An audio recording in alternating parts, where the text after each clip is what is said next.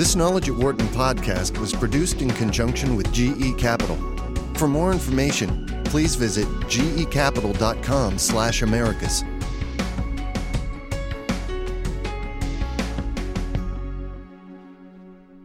I'd like to welcome two experts on transportation to today's podcast at Knowledge at Wharton. They are Bruce Allen, and he's a professor emeritus of business economics and public policy at Wharton, and Dan Clark, who's the president and general manager of transportation finance at GE Capital Equipment Finance. It's a pleasure to have both of you with us today, and we're going to look at some of the most pressing issues in the U.S. trucking industry. So thanks for joining us. It's great to be here. Yeah, great to be here.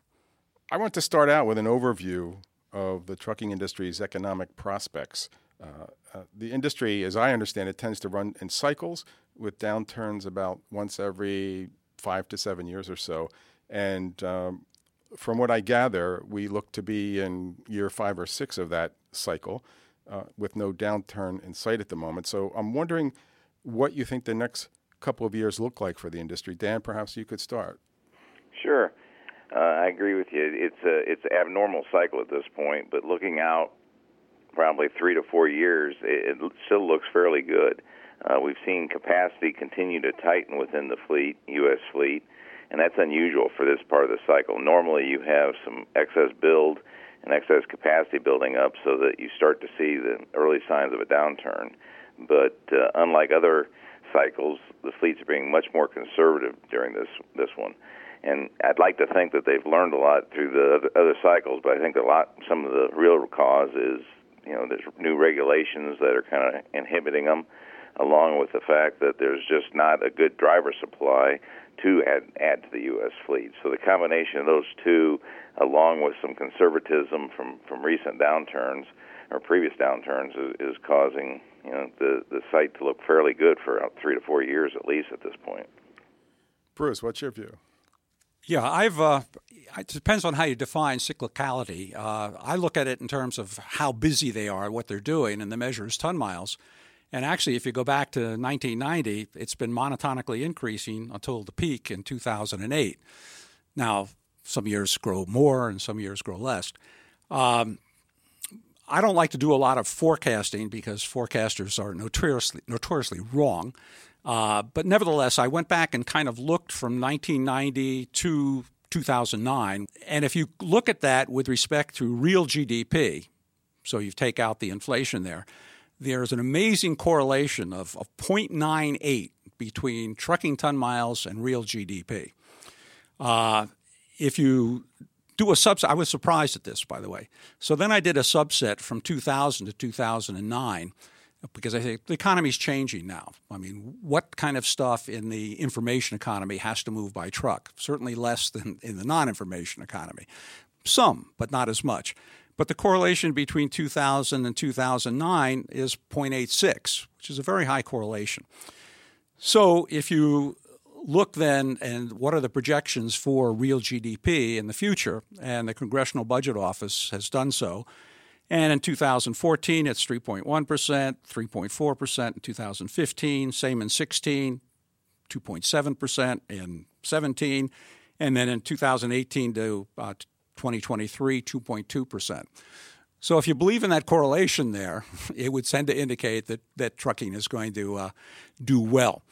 I must say, however, the CBO revised significantly their forecasts from 2012 to 2013 going out that many years. So, again, I think forecasting is sort of a dangerous game. But I'm basically optimistic because I think as the economy grows, trucking's going to grow. Okay, thank you. There hasn't been a transportation bill in Congress for the last couple of years, and that means a little new spending on highways. Bruce, maybe you can take this one first. How important is that to the trucking industry? So, in other words, what are some of the implications regarding efficiency if you're not fixing up your bridges and roads or expanding even, then you get more traffic congestion and that can be lost travel time, which in an age of just-in-time inventories can matter a lot to customers. Yeah, the roads are pretty bad out there. The American Society of Civil Engineers gives a report card for all the infrastructure in the country.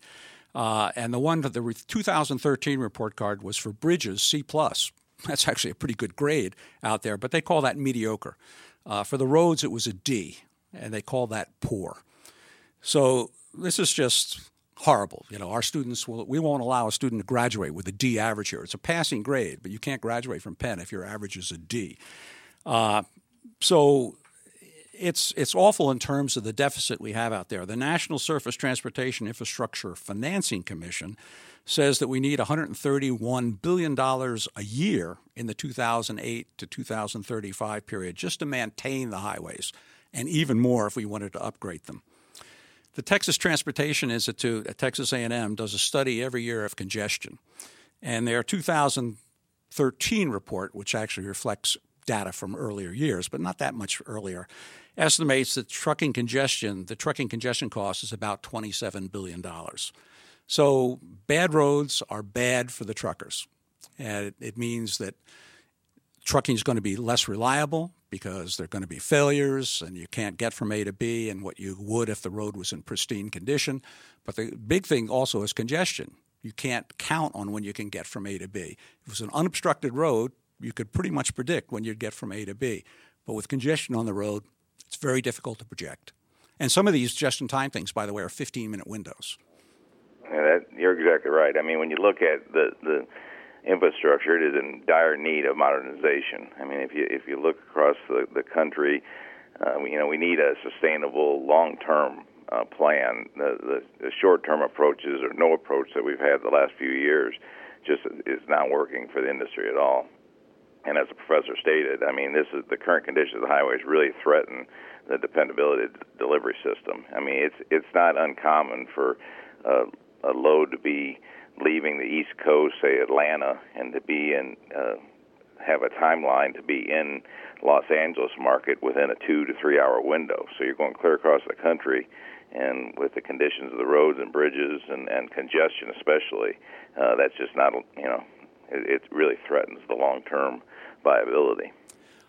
Until this year, we ran a kind of a 3-day seminar sponsored by AASHTO, which is the American Association of State Highway Transportation Officials, and DOT, on infrastructure financing. And our constituent audience was State Department of Transportation heads and also CFOs and then sometimes their high-level staff. And they all see this problem, and they're all tearing their hair out as to how to solve this particular problem. And, of course, not only does it affect the trucks, but you and I drive across those same roads, and we experience the same thing. That's why some of those trucks are passing us going so fast. They're trying to make up some time. Well, be careful. Now, lots of the trucks now to conserve fuel have governors on them, and that's why you can actually pass trucks on highways now. And that hurts the safety factor as well when they're going along at 60 to 62 miles an hour on average, and the automobiles are going closer to 70. That can cause extra problems. Another big issue for the industry right now are rising costs. The two main ones often cited are fuel and labor. So maybe Dan, you could field this one first. How big of a problem is that for the trucking industry right now? Well, both are obviously the two largest expenses within the industry.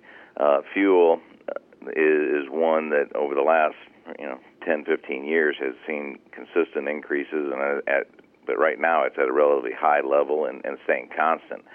The good thing with fuel is that there's fuel surcharges in place with most shippers.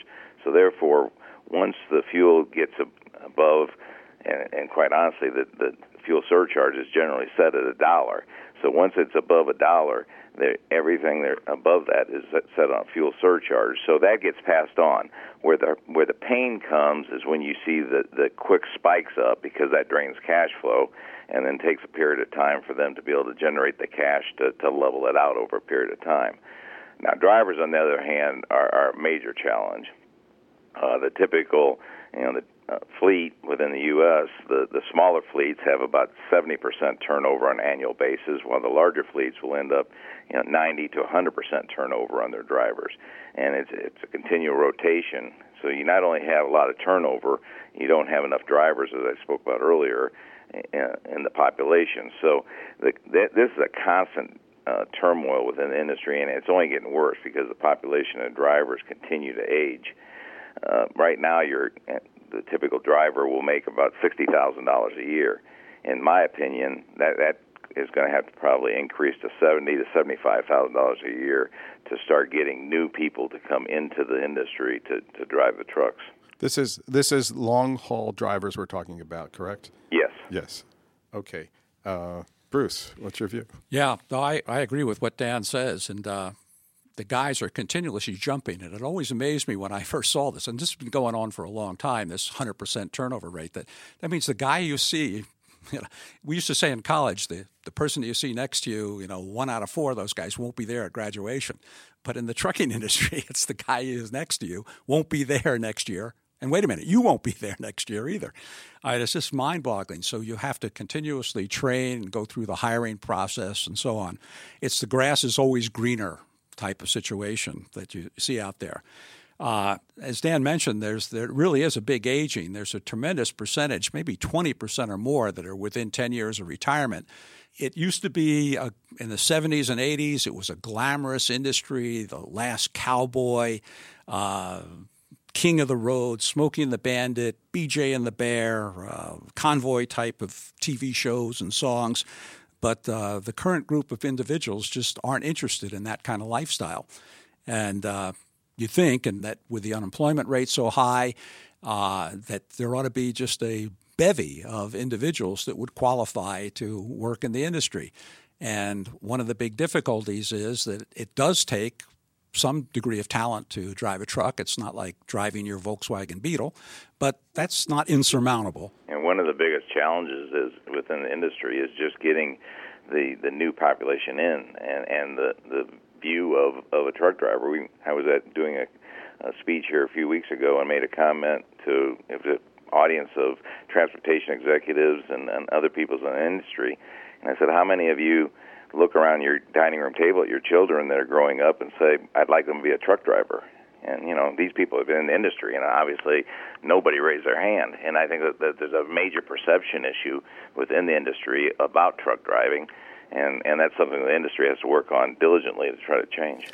Can you give me a rough estimate of the percent of labor involved in, the cost of delivering a given shipment, an average shipment? Like an order of magnitude, is it large, is it small, is it medium? Oh, I think it's large. Sure. I can remember in the airline industries when fuel actually took over from labor as being the highest situation. And that was over 30% of the operating cost of running an airline. But I don't know what it is. I'm sure it's north. I was going to guess somewhere in the 30%, because if you figure $60,000 average salary, they run 120,000 miles a year. That's 50 cents a mile, right off the top on labor, and fuel would be somewhere, give or take, 70 cents a mile. So they're right in the same range of what it would be. Yeah, that's about right, because we think about fuel efficiency standards, and these guys are out there making 6 to 7 miles a gallon.